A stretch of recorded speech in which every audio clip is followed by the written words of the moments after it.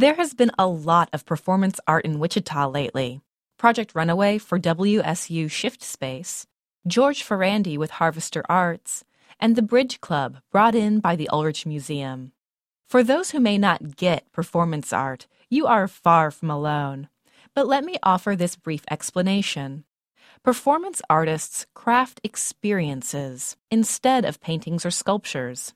It is ephemeral, and while there may be photographic documentation, viewing images and experiencing the performance are two separate things. For the Bridge Club, creating an experience is a powerful way to investigate local histories, stereotypes, expectations, and conflicts. The group's members collaborate to bring projects like The Trailer to Wichita.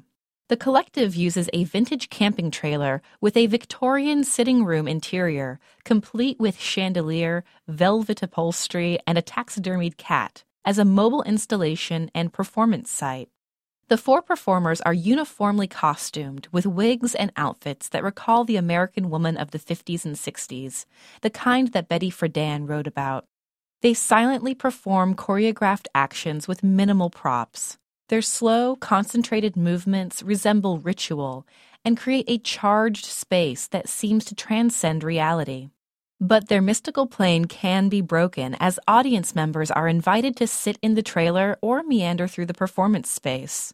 Audiences can actually become part of the experience, part of the artwork. When was the last time a painting did that? For KMUW, I'm Lindsay Herkimer DeVries.